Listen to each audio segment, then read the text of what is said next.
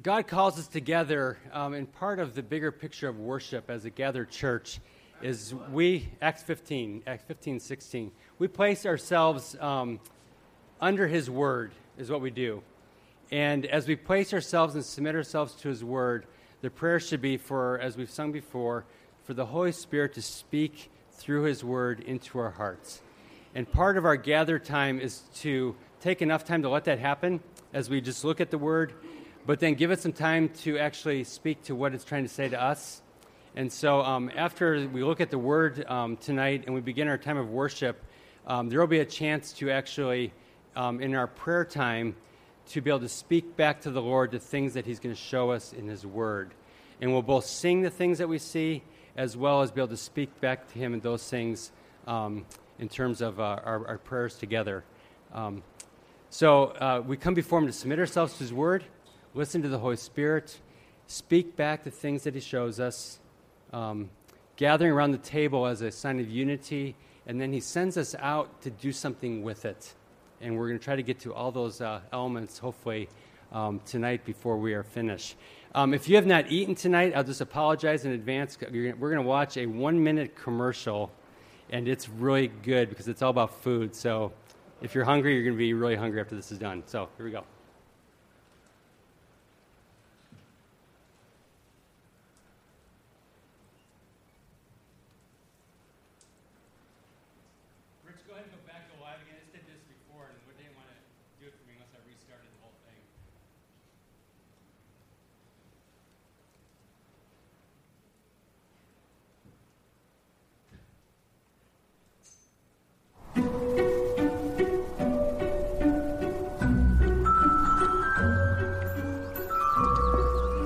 Place of pots and pans and slightly blunt knives lives the cook.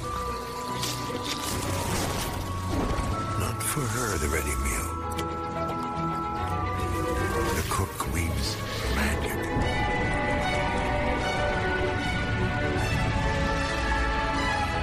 The kind that brings people to her door.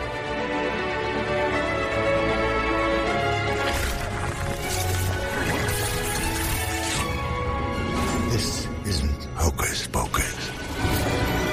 The cook has powers, imagination, fearlessness, a pinch of faith, and a good measure of Lurpak butter. Yes, this is the cook in her place of her pots and her pans and slightly blunt knives. Doesn't that look yummy? I love the idea of almost thinking of God like this cook who's full of creativity and passion and desire, and He takes these things and He's just throwing them together, and all these things are just going and coming together. So we're going to look at God's Word from the perspective of like a cook who brings things together to create something.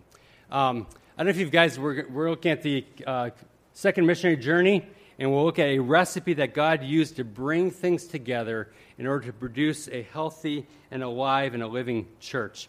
I don't know if you guys have ever seen there's a cooking show called Cutthroat Kitchen. Anybody seen that?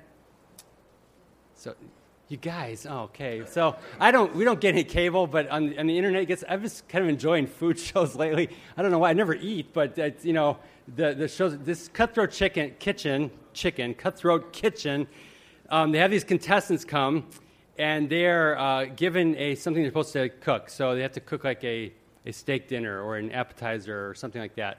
And so they give them like 60 seconds. They run inside this pantry. They got to gather everything up. They shut the door on them if they don't get out in 60 seconds. They come back out, and they get ready to cook, and they're going to get judged. But before they cook, they each have this money, and they bring things out that they can bid on. So like if a person has other ingredients are ready to go to cook waffles or something, they can bid on these other items, which are usually things that will ruin their meal because they're like the exact ingredients that they don't need.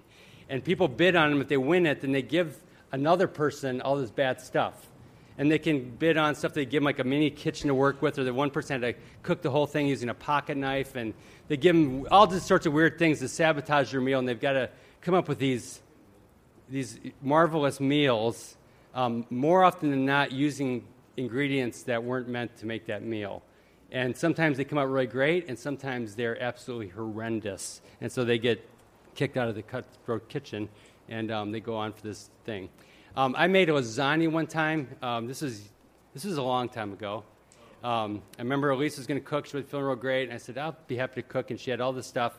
And so I began to take the recipe and was going to make lasagna. And so I remember I took I can't remember, I think it's noodles on the bottom.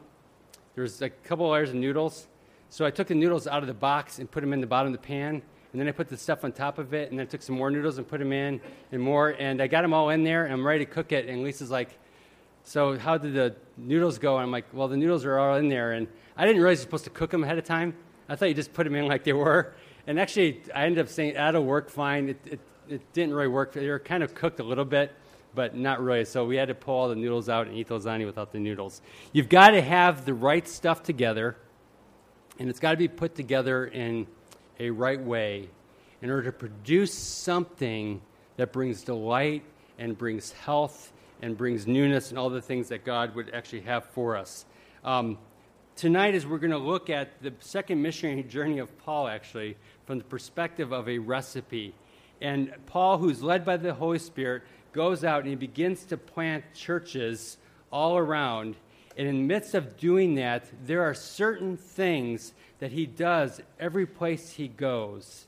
And as he does these different things, these things come together by the work of the Holy Spirit that actually produces life in places that only knew distance from God. And they begin to spring up these healthy, alive churches. So there's several essential ingredients that are necessary for God's work in our midst, as we're going to see them in the issue of with Paul. Interesting that if you emphasize one ingredient too much, let's say you have the right ingredients, but if you emphasize one too much, it doesn't taste right? If you put too much of something in. Or if you leave one out, it doesn't quite, everybody notices that. But they're mixed together in such a way that it brings delight and life. And Paul has these things in his moving out with the church to plant them.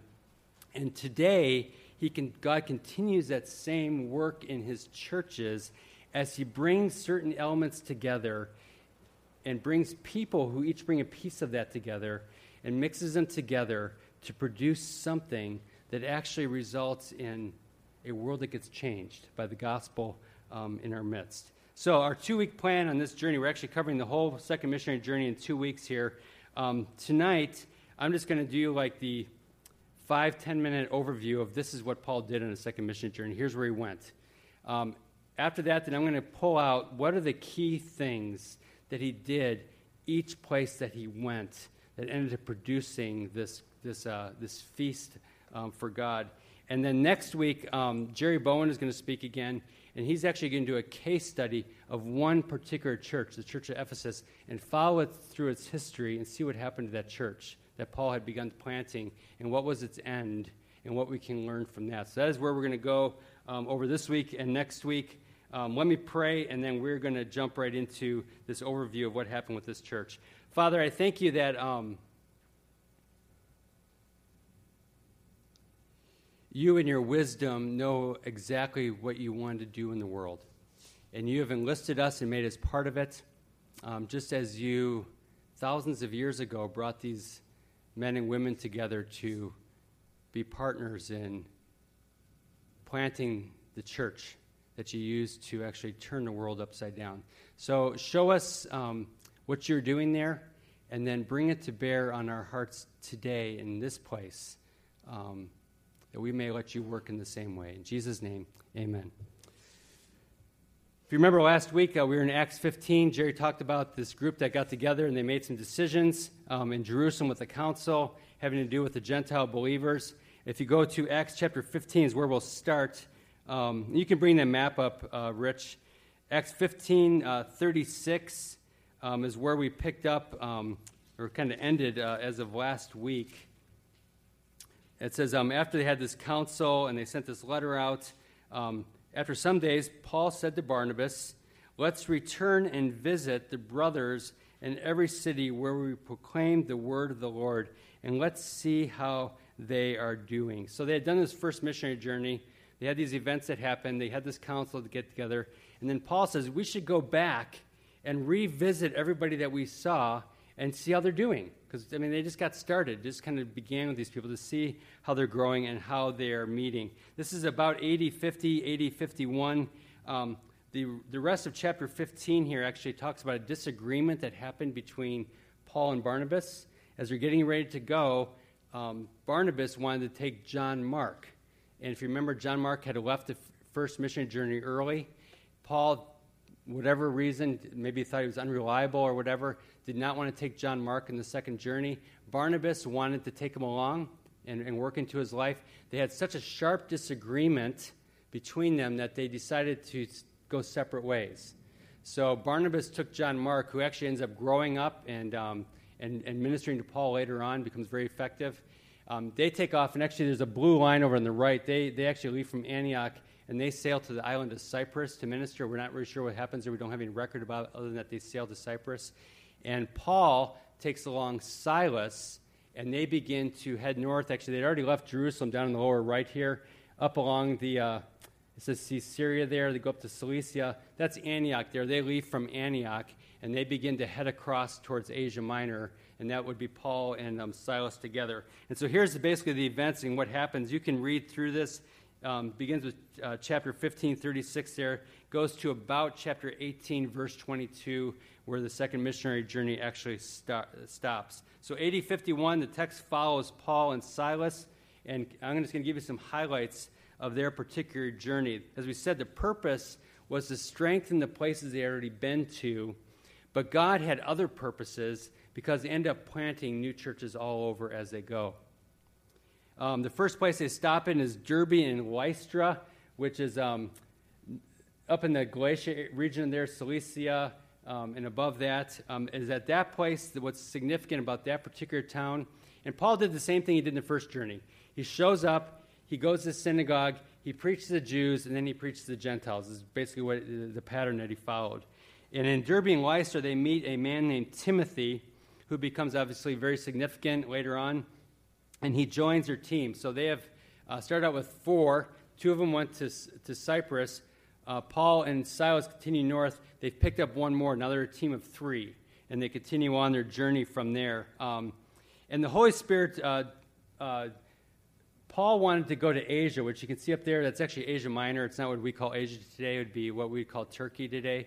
Paul wanted to go there to preach, and the Spirit directed him that he was not to preach there. And so they end up actually cutting across Asia Minor, but he does not preach. They just pass through all the way to the other side, but don't do any preaching. They pass through it as they're being forbidden. But it's interesting, and I'll actually point to it. You can see the yellow says Lycia, and right above that it says Asia. The lower part of Asia Minor there is the area where the 7 churches of Revelation are centered at. So you've got all those places that are listed in those first chapters of Revelation. Ephesus is their center. And interesting that Paul was supposed to pass through there and not preach there. And yet they become the center of Christianity later on, particularly when you hit the end of the first century. But we'll see that Paul actually ministers in Ephesus on the way back. But they just pass through. Paul wants to preach there. The Spirit says, don't do it. And we don't know why, but he passes through and begins to listen to him. They go all the way across Asia Minor up to where it says Thrace or whatever that is up there. And as they get on the other side of there, they enter into northern Greece, which is Macedonia, and different places up there, which is where they have their main ministry. Up there is the town of Philippi. We should remember the story where Paul is preaching. They get thrown in jail.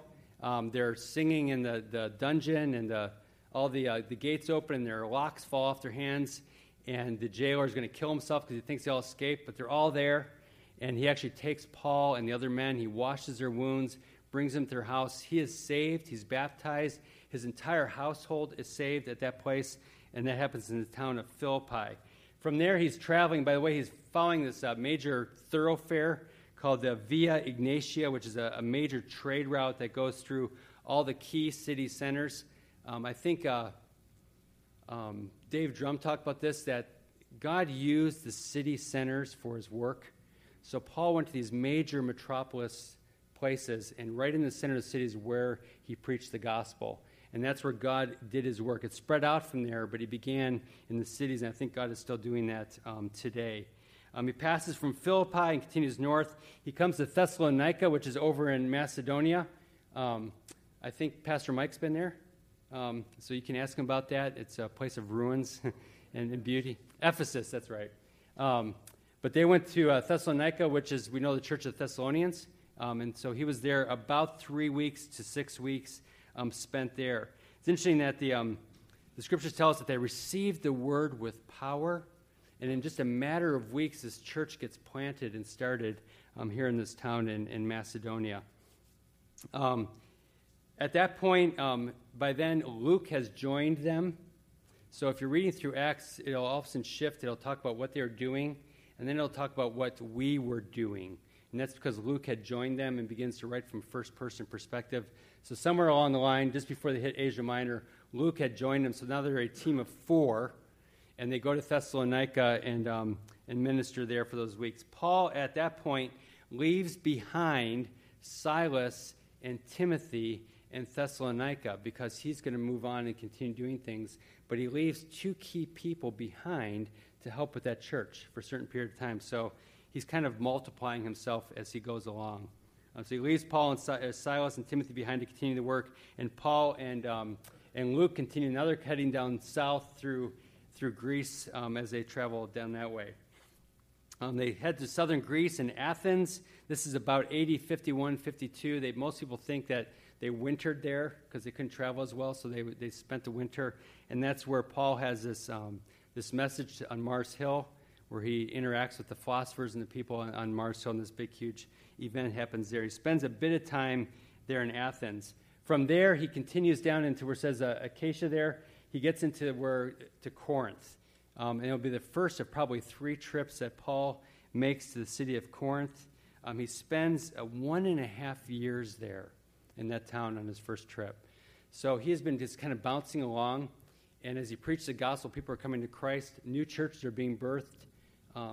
Imagine a church, which is like a house church, being birthed within a few days, and they have Paul for a few more days, and then he's off. And this church is supposed to grow. And what would happen with that? But the Holy Spirit took care of these people, and you can see from, as we look at history later on, that things happened and blossomed here. But Paul begins to leave some leaders behind to help these places. Goes to Corinth. He spends 1.5 years in Corinth. While he is there, he actually writes to the church of Thessalonica. If you read through those books, you discover very quickly they had been growing very, very fast, and he was actually able to send them and speak to them about quite a few things from Corinth. He wrote both 1st and 2nd Thessalonians during his 1.5 years there. At that point, 2 things that are significant happen. Silas and Timothy catch up to him and join him there in Corinth. And if you remember, right in the very beginning, he meets Priscilla and Aquila, who become partners with him in his ministry, and we read about them quite a bit throughout the remainder of the book. After 1.5 years and writing these 2 books to the Thessalonians, he leaves Corinth, but he leaves Silas behind in Corinth to continue his work. And he takes instead Priscilla and Aquila with him as he continues his travels and begins to use them in carrying out the work with him. He makes a very short stop in Ephesus, which is that little loop that goes back up at the bottom, up into Asia. He makes a short stop there. It's actually very, very brief. As a matter of fact, they wanted him to stay and preach, and he says, no, I need to keep on going. But something happens there. The seed gets planted there. And in his 3rd missionary journey, we're going to discover that he spends, when Jerry talks about what happened with the church of Ephesus, he spends several years there afterwards. But this first time through, he just basically passes through Ephesus, plants the seeds for a church, and Aquila and Priscilla end up staying in Ephesus, which becomes basically the foundational teachers of that church there in Ephesus. And you'll see that later on, actually, at the end of this section, there's a man named Apollos that they meet, and he becomes one of the significant people in the church in Ephesus. So it's interesting how Paul is taking people along, and things are happening, the gospel gets preached, and then he leaves somebody behind who's going to kind of help them grow in that a little bit, because they don't know anything. And then he goes on, those people catch up, and he drops some more people off. He meets Priscilla and Aquila, and they get raised up within a matter of a short time. He brings them with him, then he leaves them behind actually to foster another church which actually becomes the Church of Ephesus, which is the center of Christianity later on. So it's interesting how God just is moving, and he moves from place to place. And Paul had a certain role, and each person that he brought along had a different role, and all of them get used to lay these foundations for the growing church at that time. And then after that, he hits Ephesus. He does a long trip back in the boat, all the way back over to Caesarea, and then back up to Antioch, ending his journey at about AD 53. So several years of traveling, a year and a half, like 2 years, 2.5 years, almost 3 years of traveling to do this particular journey. So that's it. That's what he does. So that's like, here's 3 years of Paul's life in a snapshot. But what happens is all the seeds for the expansion of Christianity all happen in this journey. Everything that happens beyond that, as it eventually moves up to Spain, as it moves up into Europe and up into Asia and south again, it all happens from the hub of what takes place on this particular missionary journey that Paul and Silas along with him go into it. So what I want to do is, our bulk of our time here, I want to look at, there's 5 key ingredients that come into play as Paul plants these churches and moves through a second missionary journey. And when you take a recipe and you faithfully mix it together and you tend to it, which is part of the process as well, it comes together and produces life and growth and an enlarging kingdom work, which is exactly what happens here. Paul takes these 5 things, brings them together through the direction of the Holy Spirit, and they produce an enlarging kingdom of God. And what we want to do is we want to look at them. They're going to be familiar to you, and we need to bring them back into here. And so what is God speaking to us? Because God's recipe for that hasn't changed any. It's still the same as it was back then. So the first ingredient here in this recipe that God has come up with is pointing. The first one is pointing. It's the first step in the recipe, and it is the central ingredient to everything happening here. It's actually like this first ingredient is more like the mixing bowl of where everything is put into. This pot that then God takes and puts the other ingredients in and brings to bring them together. You get rid of this one, everything just falls out on the table, and it's not any good. He uses this as kind of the mixing bowl for everything else. And what it was is just he talked about Jesus. That's the first thing. He just pointed people to Jesus over and over again. The central theme of everything he said had to do with Jesus. He just mentions him again and again and again and again. Let me give you a few just brief references. Chapter 16, verse 30 and 31 says this when he's speaking. Chapter 16, verse 30, it says, he brought them out, this is the jailer, and he says, sirs, what must I do to be saved? So they said to him, believe in the Lord Jesus, and you will be saved in your household. And it says, and they spoke the word. It says, believe in the Lord Jesus Christ, and you'll be saved in your household. And they spoke the word of the Lord to him and to his house. They said, what's the key here? You want to be saved? It's Jesus. It's all about Jesus, the Messiah. We jumped ahead to chapter 17, verse 3, and these are just a few examples. As Paul comes to Thessalonica and is meeting with the people, it says that he was explaining and proving that it was necessary for the Christ to suffer and to rise from the dead. And he says, this Jesus whom I proclaim to you, he is the Christ. And then you can jump ahead to chapter 18, verse 5. When Silas and Timothy arrived from Macedonia, Paul was occupied with the word. They arrive and join him, and he's sharing the word. And he says he was testifying to the Jews that the Christ was Jesus. So the very first thing in this recipe is this bowl, and the bowl is Jesus. That's it. It's just very, very simple. He makes a point to make Jesus central in everything he did. By the way, that is probably the one ingredient that is most attacked and challenged today. And it's not outside the church, it's within the church, as people are reimagining who Jesus was. And it's being questioned, and it's being changed, and we have to really pay attention to keeping Jesus central. I have a friend just planted a church up in Bend, Oregon. Their church is called Crux, C-R-U-X. And he has this on his website, but he says crux is Latin for cross. It can also mean heart or center point. It's where everything comes together and meets in the middle. It can mean the word crucial.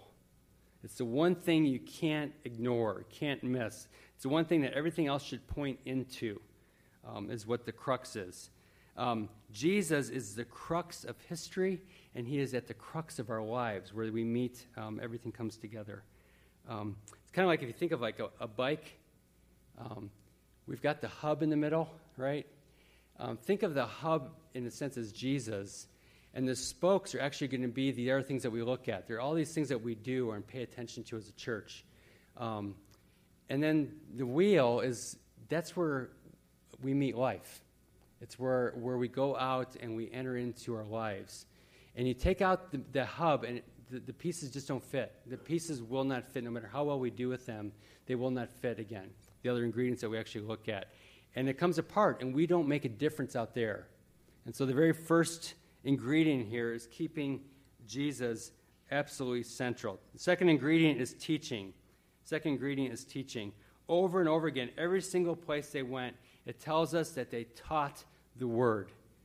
So they made Jesus central, but they spoke the word to them over and over again. And that meant the Old Testament, and it also meant the new revelation that God was giving through the disciples at the time.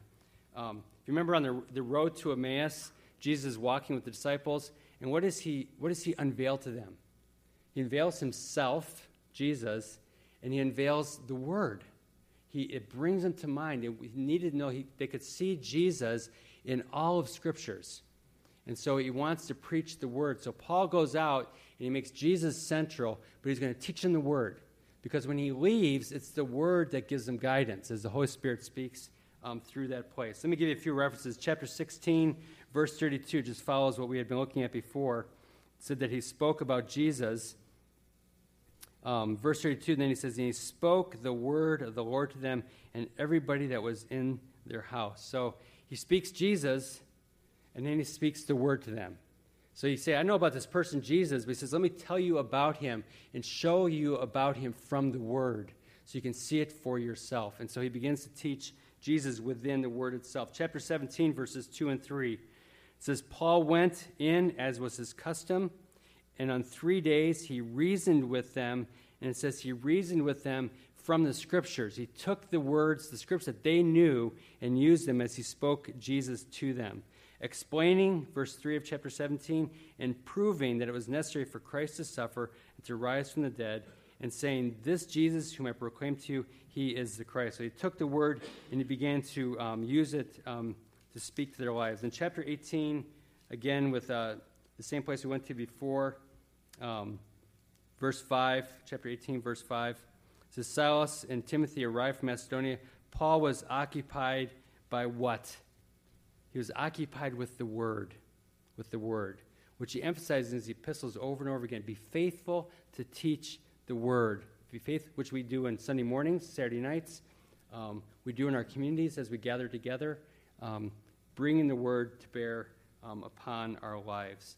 So the first thing here is that it makes Jesus as the center, and second of all, they taught and preached and gave the word. In 1 Thessalonians, when Paul speaks to this church had just gotten planted, he says to them, you didn't receive the word as my word, but you received it as the very words of God, and you received it with power.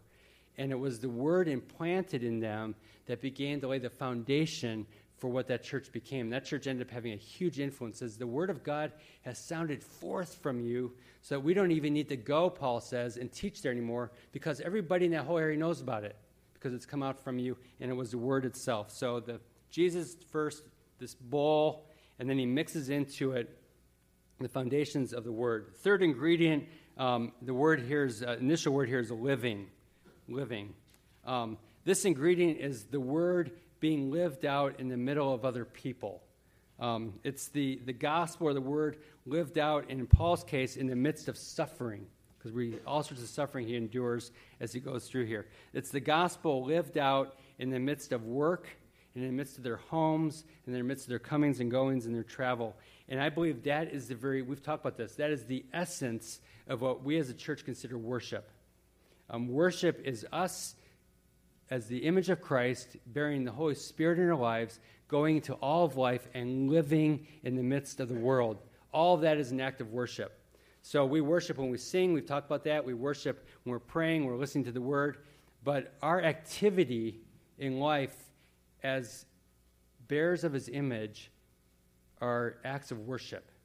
Everything we do as extensions of His created work in us become acts of worship. And so what Paul does is he makes Jesus the center. He has this bowl, and he mixes into it this healthy dose of the foundations of the Word. And then he lives out that Word in the midst of people. They see him. When Paul gets stoned or he gets shipwrecked or when they gather him and throw him in jail, people are seeing the work of Christ in him in the midst of their lives. They get to see it happen. And those are acts of worship as he just lives his life that God has placed him in the midst of other people. And it's one thing I think we've all probably had this experience. Someone has told us something and told us it's true, and we don't grab a hold of it until all of a sudden we see it happening in them in the midst of something that goes, wow, it must be true because look what they're doing. Look how they're living. Look how it has made a difference in them. And so that is this third ingredient here, and I actually would just say it's an act of worship. It's just being worshipers. Worshipers in the midst of wherever we go. Bearers of God's image as we live it out in our midst. It's interesting that Paul spent 1.5 years in Corinth. And what did he do? It tells us that he made tents. He didn't have the money to live, so he built tents. And he built tents alongside Priscilla and Aquila, so they had 1.5 years with him of making tents and growing in the Word. And Paul lived in the midst of commerce and work in all those places as he lived out that life, and it built into that church and those people as they watched him live out his life in the midst of them. Tent making as an act of worship. And so this third ingredient here is being worshipers in the midst of life. The fourth ingredient is connecting. This is if you read through this, you can't miss the importance Paul places on relationships.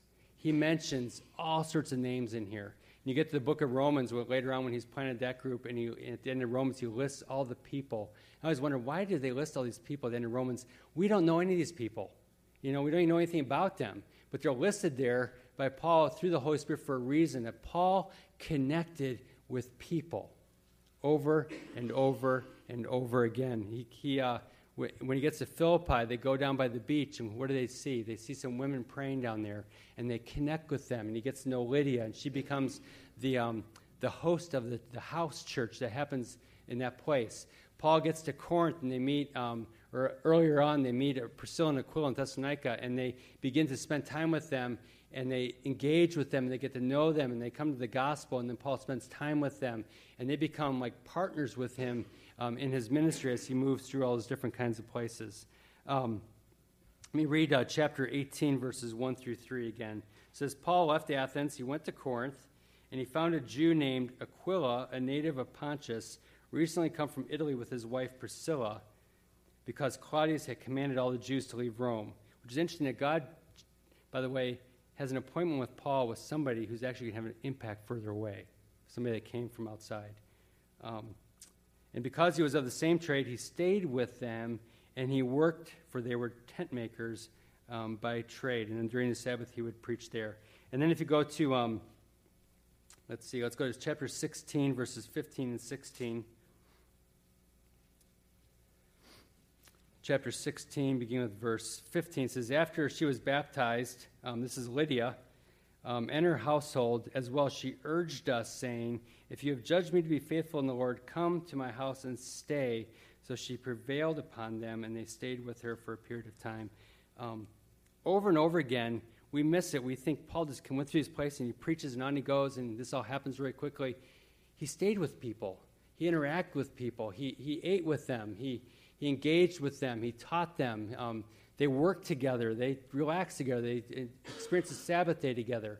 And there's all these people along the way that he meets, and he doesn't just pass them by as I so often do. But he entered into their lives and got to know them and connected with them. And what do we call that here? Community, don't we? We call it community. That's our word. Engaging with people, knowing them, taking care of them, building each other up, and walking side by side to the things that God calls us to.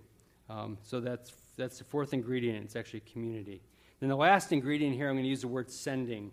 The fifth ingredient is sending. This is where Paul builds into leaders and then engages them and sends them out to do ministry. And their ministry they do results in restoration in the world, which is, by the way, if you think of sending, we're sent out, do a work, and the work is one of restoration, making all things new. Chapter 18, verse 24. Says this is a Jew. This is after Paul has left. They've finished their journey. This little section here actually looks back at something that happened a little earlier. It says a Jew named Apollos was a native of Alexandria. He came to Ephesus, and he was an eloquent man, competent in the strict scriptures. He had been instructed in the way of the Lord, and he was fervent in spirit, and he spoke and taught accurately the things concerning Jesus, though he knew only the baptism of John. And he began to speak boldly in the synagogue. But Paul had left behind two people in Ephesus, Priscilla and Aquila. And it says here, Priscilla and Aquila heard him, and they took him, and they explained to him the way of God more accurately. And when he wished to cross to Achaia, the brothers encouraged him and said, "Go." And they wrote the disciples to welcome him. And when he arrived, he greatly helped those who through the grace had believed, for he powerfully refuted the Jews in public, showing them the scriptures that Christ was Jesus. Here's what happens. Paul meets Priscilla and Aquila. He builds into their lives. Foundations are laid. He takes them with him. He spends time with them. And then he gets to the city of Ephesus. He barely is there. Church, but you guys stay here. You guys take care of this place. You guys preach the word. You do the things you've seen me doing. They begin to do it. He lets them go to do that. And there's success in that. And along they're doing that, they run into another person named Apollos. They reach out to him. They take a hold of him. They instruct him. They build into all the things we just looked, all these ingredients that Jesus is center in his lives of living worship and connecting and community and all these things into his life. And then what happens to Apollos? He gets sent out. And he goes out and he makes a difference where he goes. So the fifth ingredient in this recipe is building into leaders who we take and we release them, which is all of us, by the way, at various levels, into a world that God uses us then to do his restorative work in the world in all the places that we go. It's all about going out and making a difference in the world. So 5 ingredients there. We've got Jesus. We've got the Word. What's the third one? Worship. We're worshiping people everywhere we go. Our lives are acts of worship. We've got community. And we've got restoration. So are those familiar to you? Those words familiar? They should be. They're on the front of your bulletin. So they're right at the bottom of your bulletin on the front. There are key values as a church. It was interesting when I went through this passage, and Jerry and I talked about it. Let's just look at all the ingredients that God put into making a healthy church. And I came up with about 14 of them. I was looking through a section here, pulling all the things Paul did, and I noticed that some of them were alike. They weren't separate. They're kind of intermixed. So I began to join them into groups, and I didn't make this happen. This is how it came out. It came out with these 5 things, which happened to be our 5 key values as a church. The things that God did to mix them together to produce what ends up turning the entire known world upside down are the same for us today. They're the same things that we're to give attention to as individuals and as a church body in order to be the kind of church that God calls us to. And by the way, the result of that recipe that God had put in place through Paul was that the church spread, the church deepened its roots, and the work actually was embraced by the next generation and the generation after that. As a matter of fact, when we hit 100 AD, in the next couple centuries after that, was huge time of persecution for the church. And the church endured through that time, the worst of times, until it became the religion of the world in 300s or so. But it's interesting that the second and third and fourth and fifth generations actually prospered and grew in the midst of the worst of things, because the foundations and things that God had laid out beforehand had been done. And our desire, of course, is that we don't just make a difference today, right? We always need to be thinking about the next generation, which is already here, but even beyond that, the next one. So I look at like the Phillips, I'm thinking, okay, you guys are a generation, but you've got another generation behind you already. And we're thinking of that one. What's going to happen with that generation as we look ahead? As it's not just for today. And so God wants to bring these things together so that generation, those things are begin to produce in us. So what is here for us today? As we just said, you notice the key vineyard values: Jesus, the Word, worship, community, and restoration. And they're important because they come together in their own measure to produce the things that God wants to do in us. In right amounts and in balance, not neglecting one or the other, or letting one be in such heavy dosage. So, for instance, I grew up in a church that was all about the Word, but it really didn't spend any time with anything else at all. And it's imbalanced. As long as we don't get it overly out of balance, blended together by the work of the Holy Spirit, God uses the whole church body, to bring these together to produce something that to me is like that commercial. It has life and color to it and sound, and it's an aroma that actually draws people going, I want that. That looks good to me.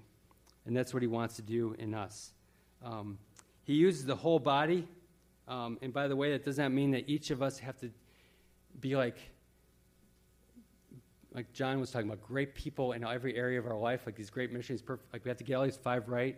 The truth is, if you start thinking about it, each of these areas that are up here, there's probably one that really stirs your heart or that causes you to kind of feel life when you're there. For some of you, when you're connecting community, that's where you really live. You come alive there. For some of you, it's being in the Word and laying those foundations that you just find delight in that place. For some of you, it's just, I just want to be about Jesus. I just want to be about Jesus and talk about him. For others of us, it's going out and doing something outside of these places to make a change. One of these areas probably grabs a hold of your heart, and it's where you experience life, and that's the area you should give to. And then God brings all those pieces together in this great mixing bowl of Jesus, and he produces something in our midst. Great things happen in the ordinary course of life. God's work in us, our church body, the larger body of Christ, into our streets and our neighborhoods, our place of work, our campuses, the world, as he brings these things together. So, 2 things. First, corporately, where are we at as a church? And this is not very thorough. But I was thinking, so where are we doing on these things? We talked about these, was it a year ago or was it 2 years ago? 2 years ago now. We've talked about them. We've mentioned them off and on. They're in your bulletin every week. They're on the website. We talk about these 5 areas. How are we doing? I think that we're moving forward. As a matter of fact, like in the area of community, I've seen some really neat things happening lately, both within our community groups and through some of Heather's leadership, but as well as connecting in other places as well. I've seen it happen outside of those groups. I think we're doing better. I think we're growing. I think we're getting restored to some of that heart that was here at that church beforehand. There's more to go. I do think that we are at a crossroads in the area of passing leadership. As another generation has come up and embraced the Word and the vision of our church, I think that we're at a really significant crossroads as a church. Will we hand this to another generation who's going to take hold of that vision and instill their own gifts and passions into it and take it to this next place? It's amazing how quickly and faithfully and trusting God, Paul let go of the reins to people. And they didn't always get it right, but it didn't really matter because God was at work in it. I know from the stories I've heard that the vineyard didn't always get it right in the beginning either. So the people that started, God does amazing things. And so I would say that as a church, that's probably a key place we're at right now to see that happen. And that means both men and women stepping up into place of leadership and the leadership releasing them into those places and discovering where that is. And then Jesus, as always, I think keeping Jesus center is always, I don't know if under attack is the right word, but it's, we always have to be vigilant about that. That we don't water down who he was and what he came to do and the gospel that he's brought into us. Individually, what I'd like you to do, and Cameron, you guys can come on up for preparing for some worship. What I'd like you to do, here's what we're going to do. We're going to sing about 3 songs. Actually, all the songs we do tonight will actually tie into one of these 5 values. So it'll come up there if you're listening for it and singing it. The communion table is open. This is where we gather around the Lord who brings us together. He is the one who brings it all and brought us into his work and is the source of everything that happens. But I want you to think about, let the Holy Spirit speak to you about these 5 things. And think about what is that one area that does make you come alive? Whether it's paying attention to Jesus, issues of the Word, living lives of worship through all that we do in the world, connecting and caring for each other, or making a difference in people's lives outside of this place where the gospel gets shared and we touch Rossbridge or whatever we do, those kinds of things that we do outside of this place.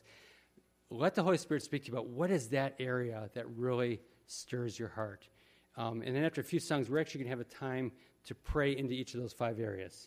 And then we'll continue to some more music. If I get up there to start praying and you're up here taking communion, don't worry about it. Just keep taking communion, and we'll enter a time of prayer, and then we'll continue singing, and then I'll be closing out our service. Lord, I would ask, thank you for the bread and the cup behind me. Simple elements that remind us that you came to make a difference here in this very tangible place. We would ask that you would stir our hearts in these areas that Paul laid down in the very beginning through your Spirit, that we would be a place both as individuals and as a body of Christ that creates an aroma that draws a world to itself and that delights you. So gather us around this table, gather us underneath the Word, speak to us even as we share the words of these songs, and be exalted in the midst of it. Amen.